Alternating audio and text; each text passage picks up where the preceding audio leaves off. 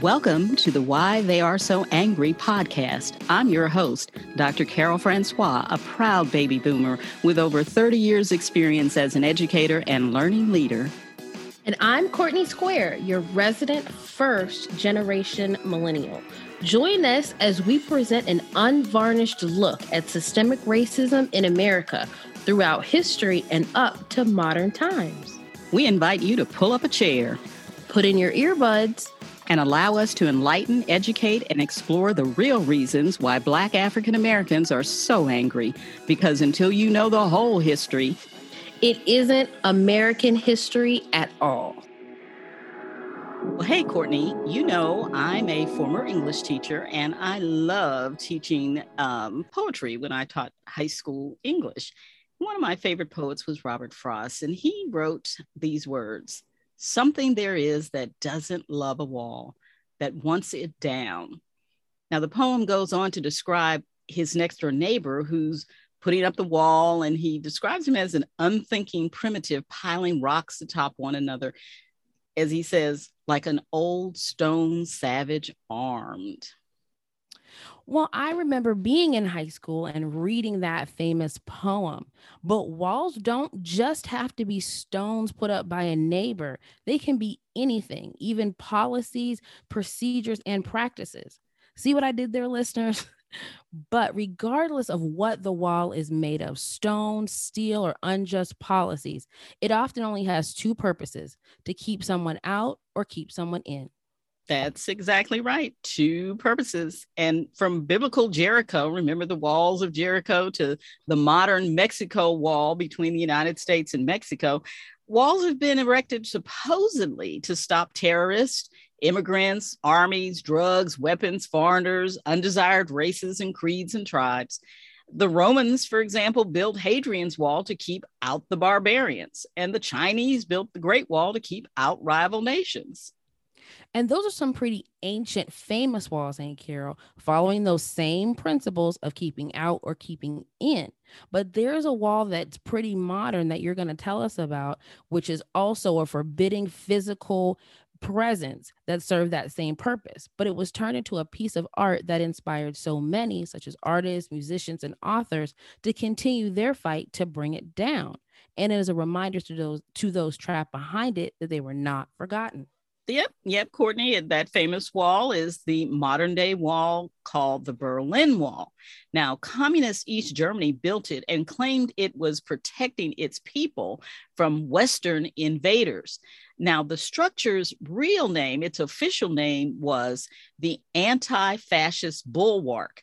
But in fact, East Germany erected the wall to pin in its own citizens, many of whom had been defecting to the capitalist West in mass numbers. Now, I was born in 1982, but I can remember, even as a kid, hearing about the Berlin Wall and being aware of it.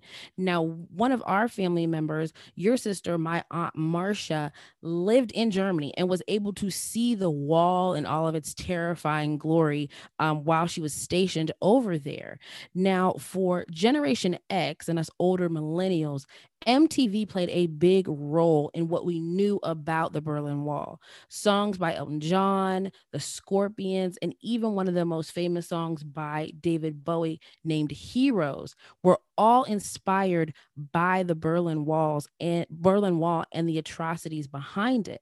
Now, Western music was strongly sanctioned and censored in the eastern portion of Berlin.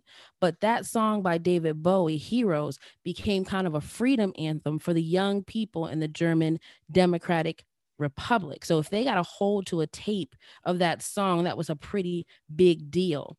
Now, in 1987, there was a huge open air festival for 3 nights in West Berlin near the wall, and 70,000 people attended.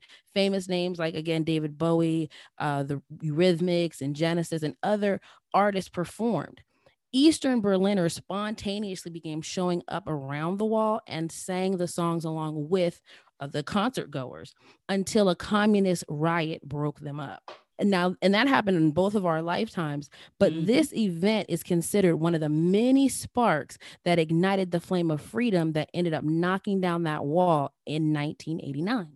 Well, you have your history really on point as usual, my dear niece. And that information about the art and artists that were used to basically attack that wall, that's very important because walls have to come down. Walls really should not be built for subversive reasons like the Berlin Wall.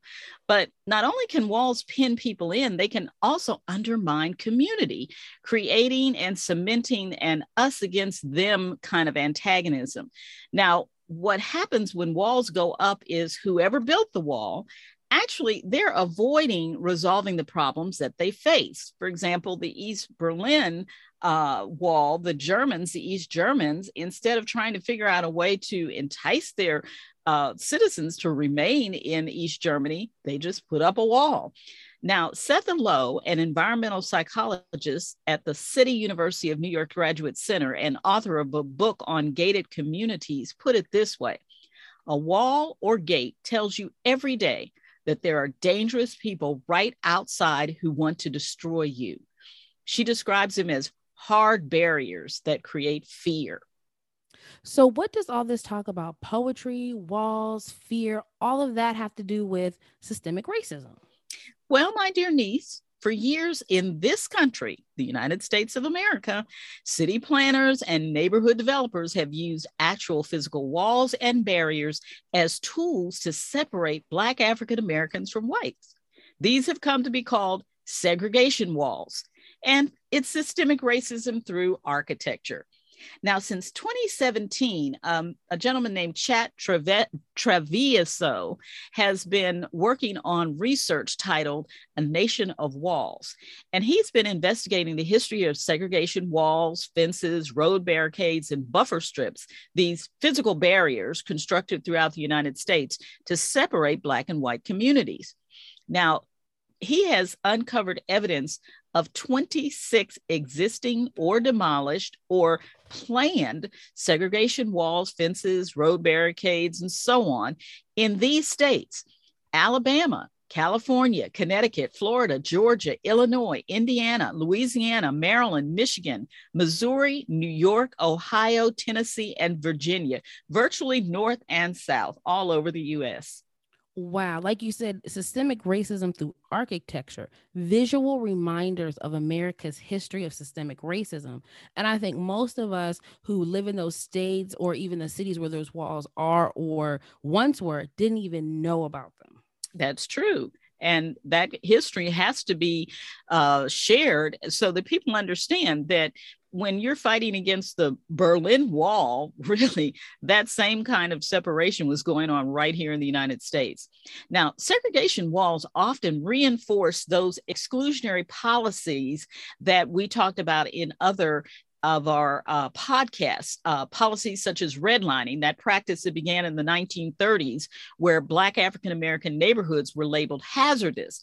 And the government actually had color-coded maps that they used to tell lenders where to lend or not to lend. Now, remember, we talked about this practice in our second episode about Dr. Sweet. Now, realty companies would sometimes actually build walls in conjunction with new residential developments to delineate the racial boundaries and actually qualify for federal loans, as was the case in Detroit in the early 1940s.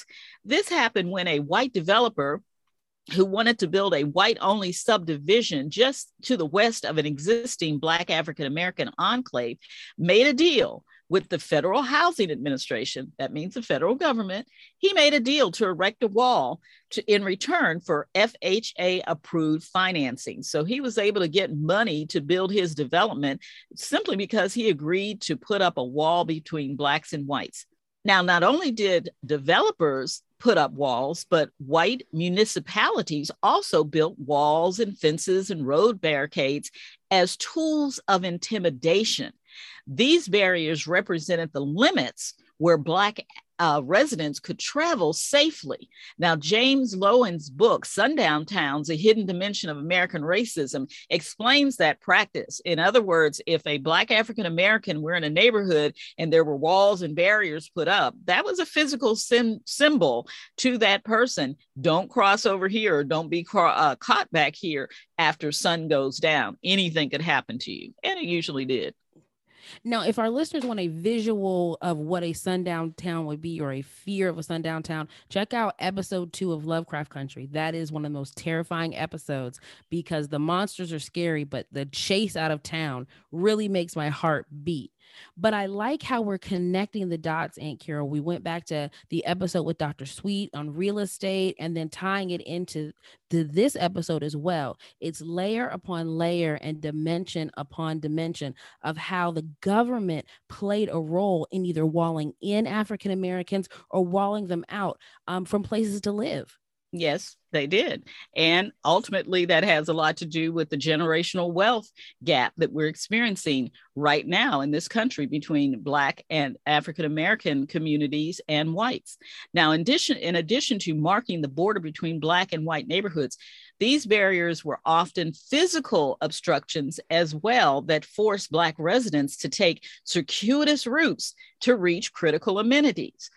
We kind of take it for granted now that we can just jump in our car or walk down the block to get to the things that we want to get to.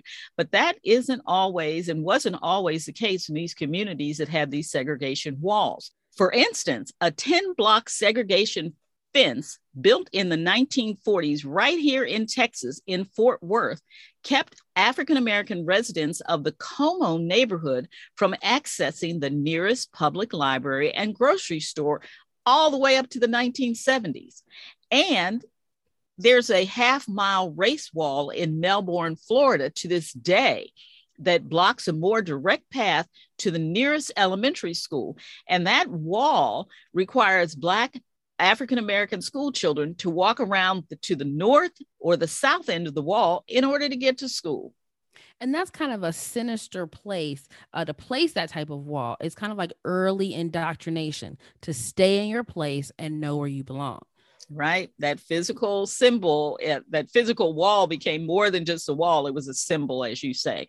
So as you can see, Courtney, America is no stranger to walling people in or out of certain areas. In fact, segregation walls constructed after 1961 were frequently nicknamed that city's Berlin Wall. And I believe you have a story about Atlanta and its Berlin Wall. I do, Aunt Carol. Now, many people, when they think of Atlanta, they think hip hop, they think the center of Black America right now. But that wasn't always the case. Now, what happens when you take an all white neighborhood, a Morehouse graduate, and a pretty progressive mayor who wants to segregate the town, who is used to being segregated? Well, you have a little bit of drama. And that's what I'm going to share with our listeners today. Now, we've already laid the groundwork for what a segregation wall is, and their only purpose being to keep Black people out of places that whites did not want them to be. And that is exactly what was going on in Southwest Atlanta when Ivan Allen Jr. became the mayor of Atlanta. Now, segregation at this time was still the status quo. And as the civil rights movement was sweeping across the South, many Southern whites feared that integration of their schools and neighborhoods and businesses and things that they were so used to having to themselves would be coming to an end. Really end times things on their end, thinking, the world is coming to an end with integration. But Mayor Allen wanted to move the city forward. At one time, he had been pro-segregation, but the times had changed. And by the time he came around to run for mayor, he was running against one of the most infamous segregationists in the South. And that was Lester Maddox. Ooh, I remember him well. He and Bull Connor are right there in the same category. So you know the kind of guy that we're running up against. But Mayor Allen did win by getting the Black vote and getting African-American voters in Atlanta to the polls by using the platform of desegregation. He wanted to desegregate the public schools, and that was a huge part of the campaign, saying that Atlanta's future was integration, and that we must break down barriers. On his first day, he ordered all of the white and colored only signs removed from City Hall. He desegregated the cafeteria in government and city buildings. He was also in charge of putting together like an integration task force.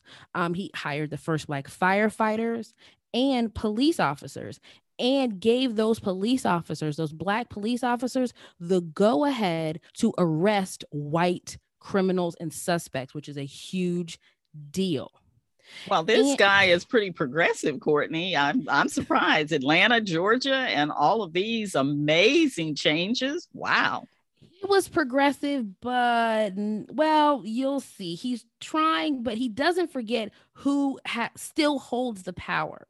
Well, despite all the things that Mayor Allen was doing, Atlanta was still a Southern town. It was still a Southern city, and segregation and white-only neighborhoods were still the status quo.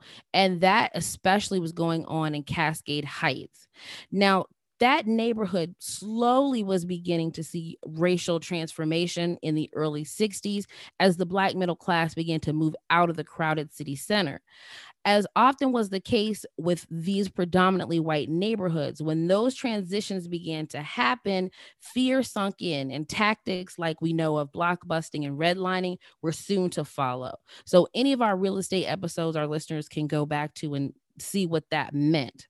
So what was happening, which was often the case in predominantly white neighborhoods, when they began to see a transition of Black middle class moving into those neighborhoods, they began to either leave, which is white flight, or they would sell their homes to shady real estate agencies who purposefully would raise the prices on these homes to Black African American homeowners.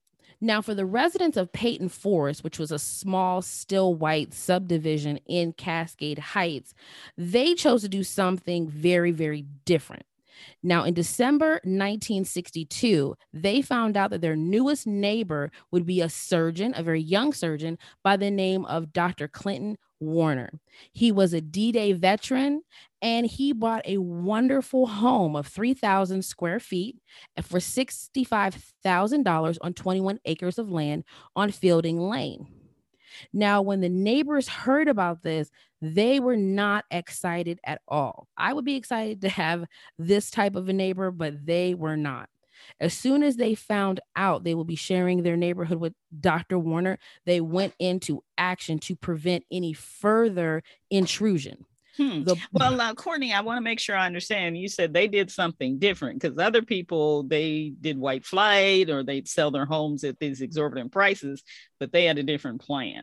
Their different plan, they knew they couldn't out and out say you can't live here, but they wanted to put something up that he would be the only person in that neighborhood. So no further intrusion by African Americans. Okay. So like we were talking about, they wanted to put up a physical barrier between them and any other African American so-called neighbors that they would have.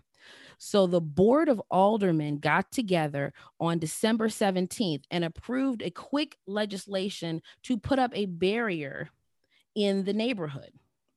And the mayor went ahead and approved it.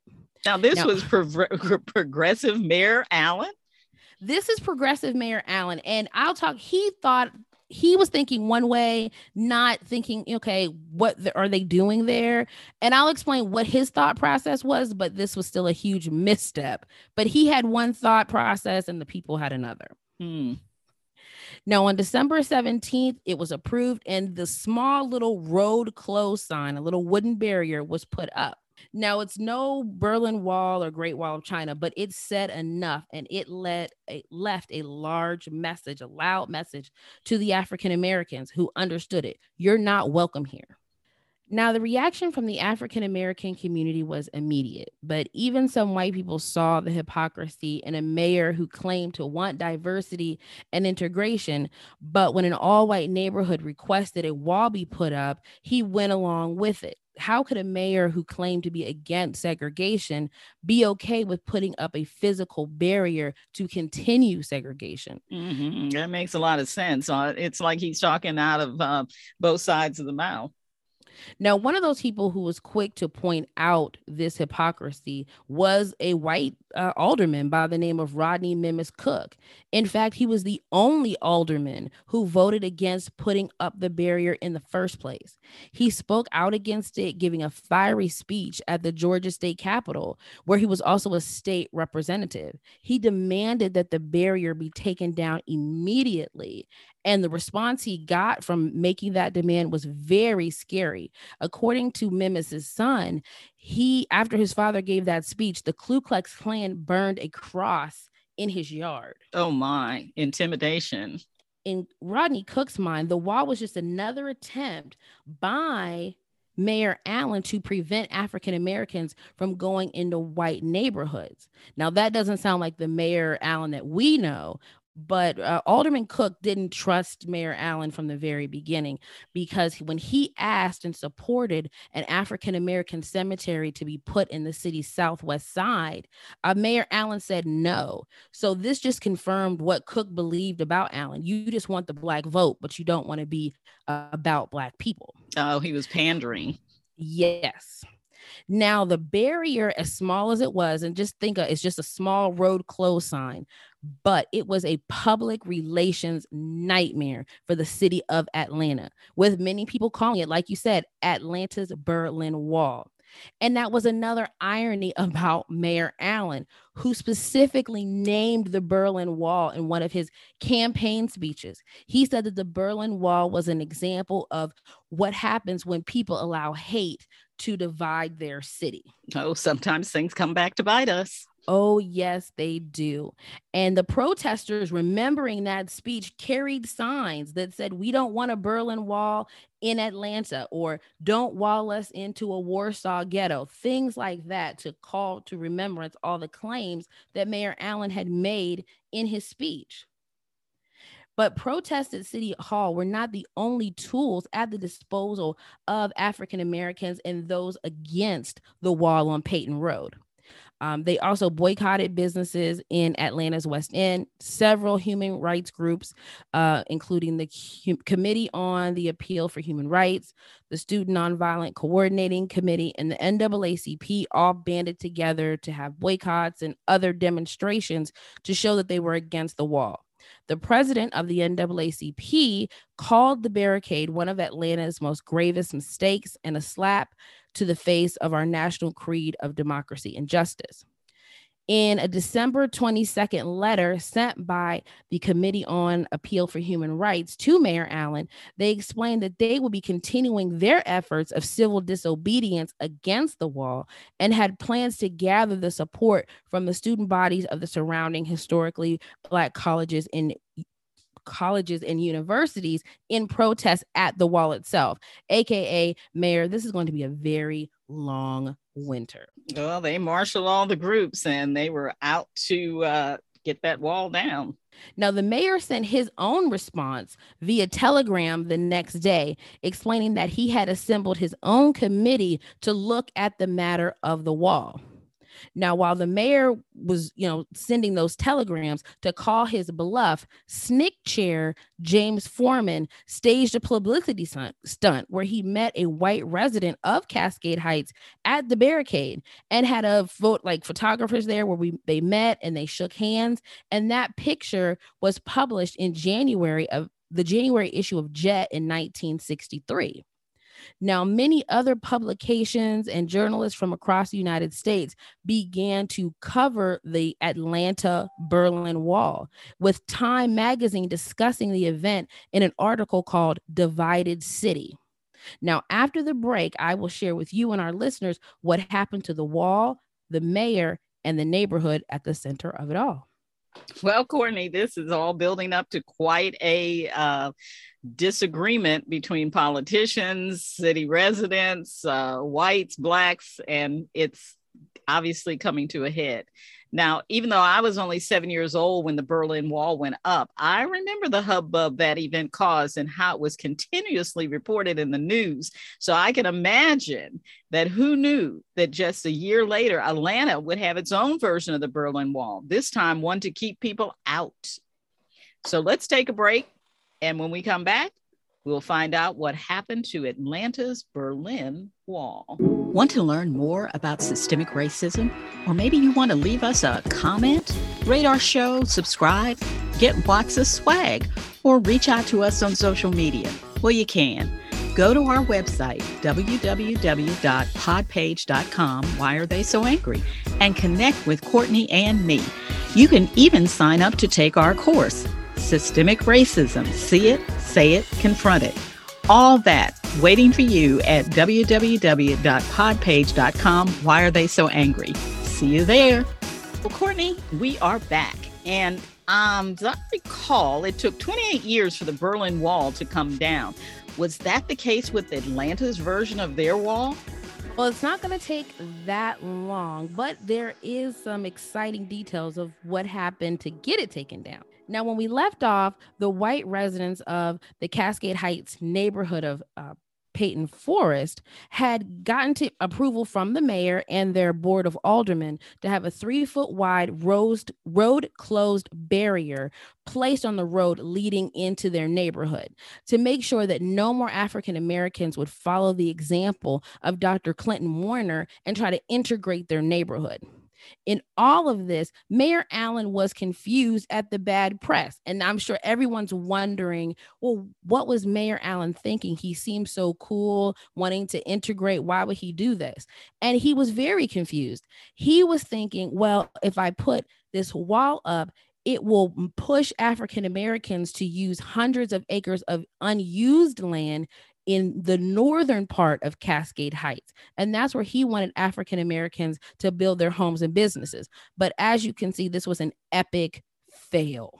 Well, obviously he was tone deaf to what was going on in the time, but let's hear what he did. As we say now, he did not read the room. No, not at all. Now, on January 7th, 1963, Atlanta's Board of Aldermen once again voted to keep the wall up.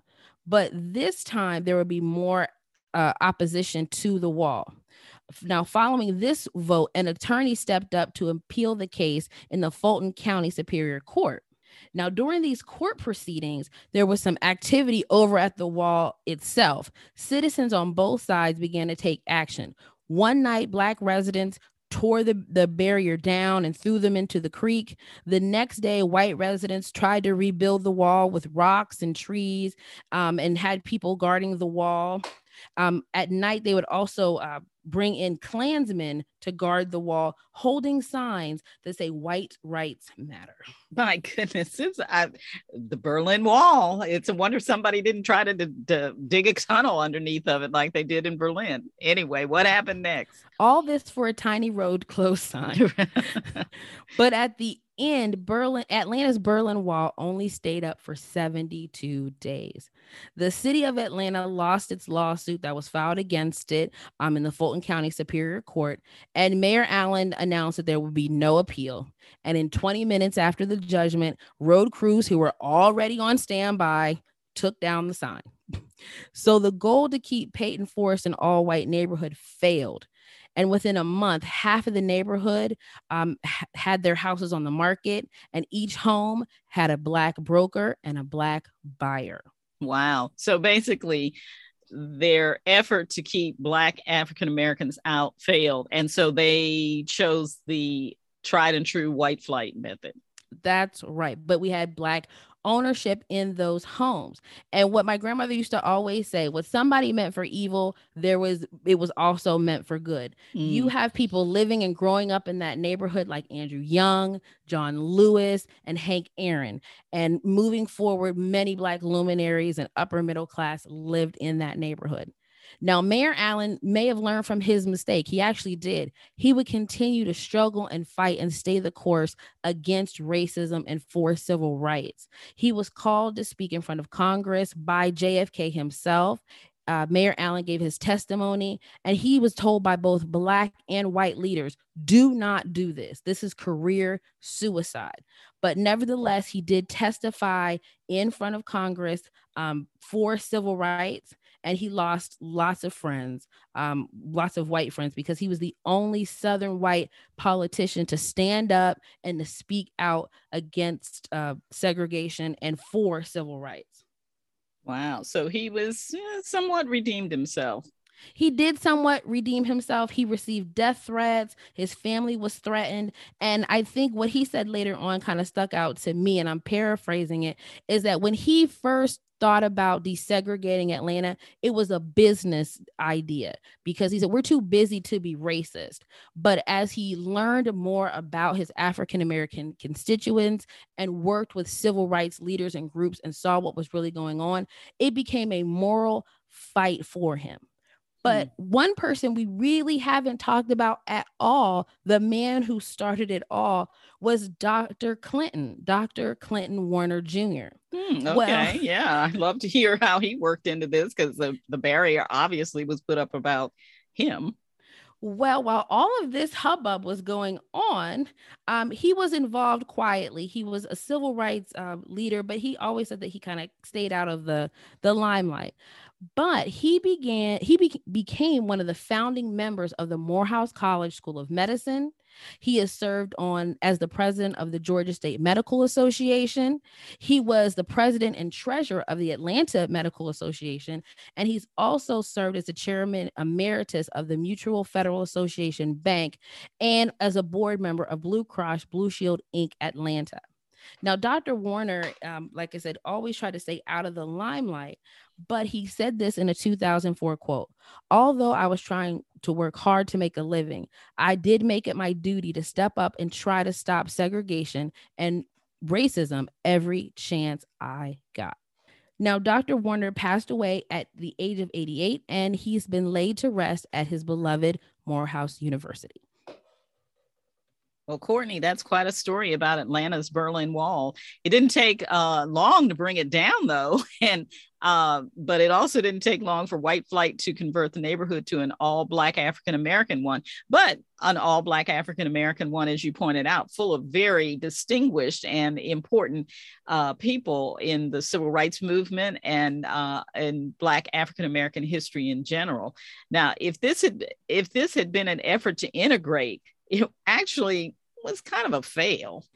It was a big fail, Aunt Carol, true. But at least in the words of Ronald Reagan, tear down this wall, Mr. Gorbachev.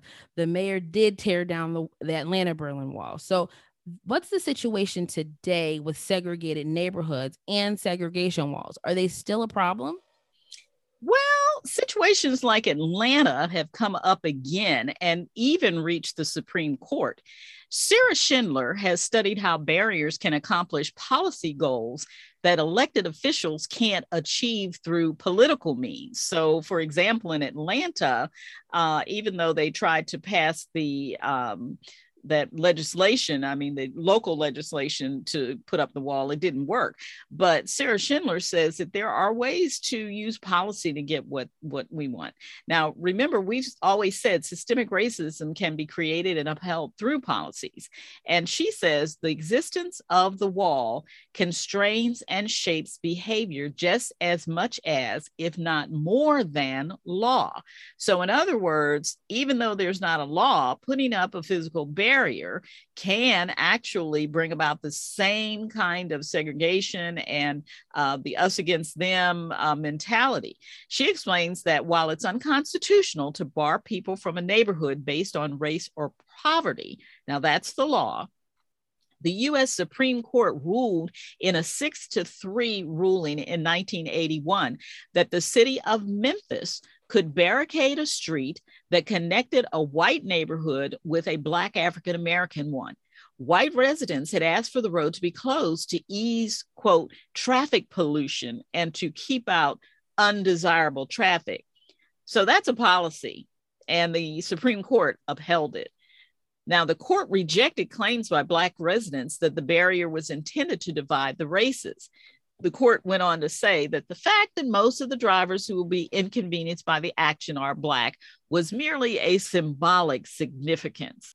Now, in another example, when policy overrode law, it involved residents of Miami's affluent Morningside neighborhood, a majority white area located immediately west of the majority Black African-American community of Little Haiti. Now, they have chosen to block every road leading into Morningside with landscaped barricades. And most of those were installed as early as the 1990s. And if they didn't put up barricades, they put up security gates, and those were installed in the 2000s, despite the fact that there's a public park within the borders of the neighborhood. So they use policy to, again, wall people in and wall people out. And my husband lived in Miami for 2 years, and I did ask him about this, and he's seen it. And he said you can see the stark transition between the two neighborhoods. It's like night and day. So the barrier worked. It did. It did. And it still does, obviously. Now, although these two instances aren't technically the blatant neighborhood segregation of the past, it seems that relatively little has changed in the numbers of segregated communities and neighborhoods, despite anti-discriminatory legislation and efforts by various social groups, social movements, and federal and local institutions. As a result, residential segregation has led to exclusion in other areas of life, including schools, workplaces, places of worship, healthcare systems, entertainment, and leisure. And to add to the problem, although we don't have examples of overt segregation and segregation walls today, Courtney, there's a new game in town that's pretty similar. It's called the gated community. Yes, the gated community. And anyone that listens to hip hop music is probably aware of the rapper T.I.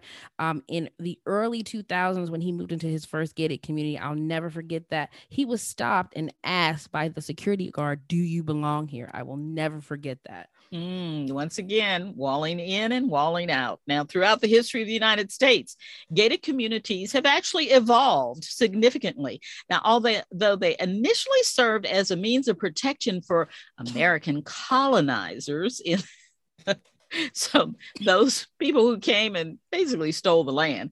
In the 19th and early 20th centuries, fortified residential communities developed into areas that provided prestige, privacy, and protection for wealthy inhabitants.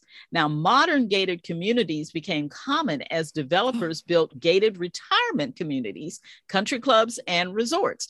Now, today's residential communities that are gated have different faces. Both houses and apartment complexes and people living in these communities are somewhat more diverse than those of the past. Well, I think we've all seen these types of like gated communities or residential communities, and they look like places that we want to live. They're the Fresh Prince of Bel-Air type areas.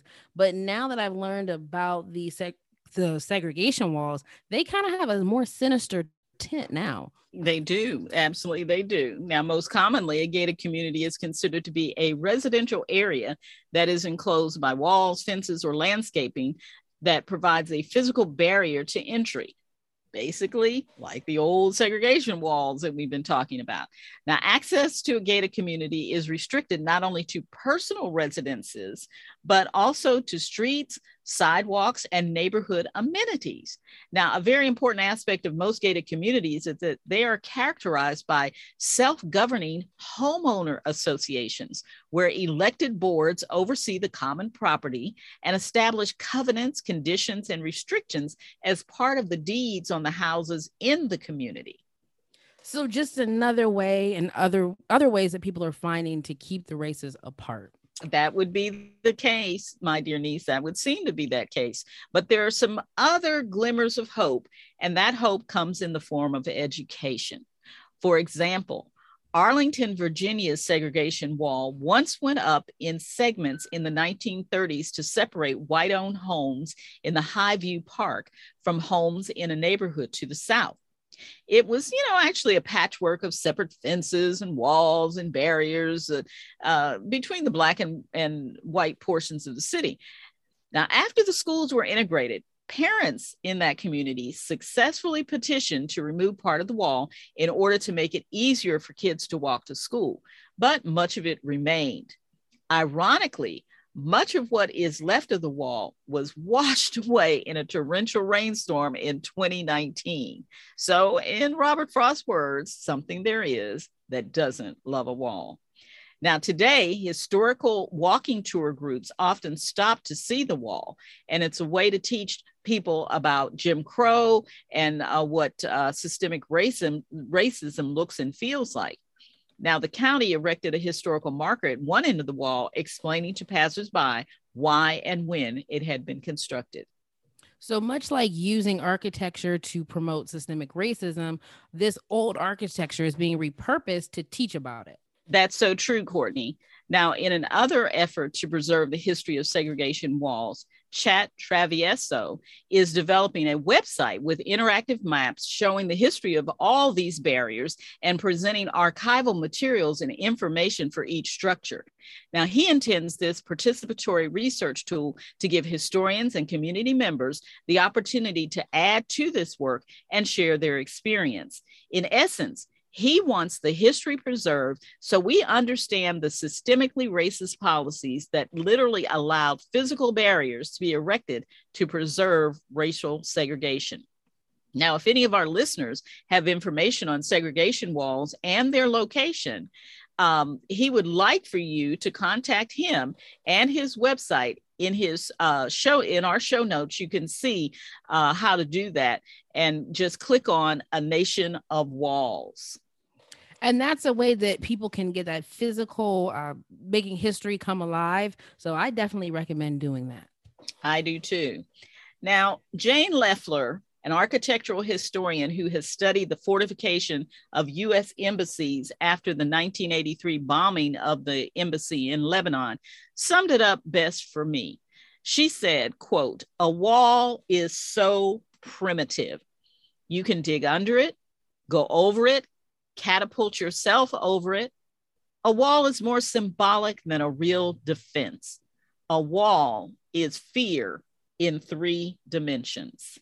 Now, I think that sums this episode up perfectly. So listeners, if you want to contact us in between now and the next episode, please visit our website at www.podpage.com/whyaretheyssoangry. That brings today's episode to a close. We hope you join us next time when we continue providing the answer to the question, why are they so angry?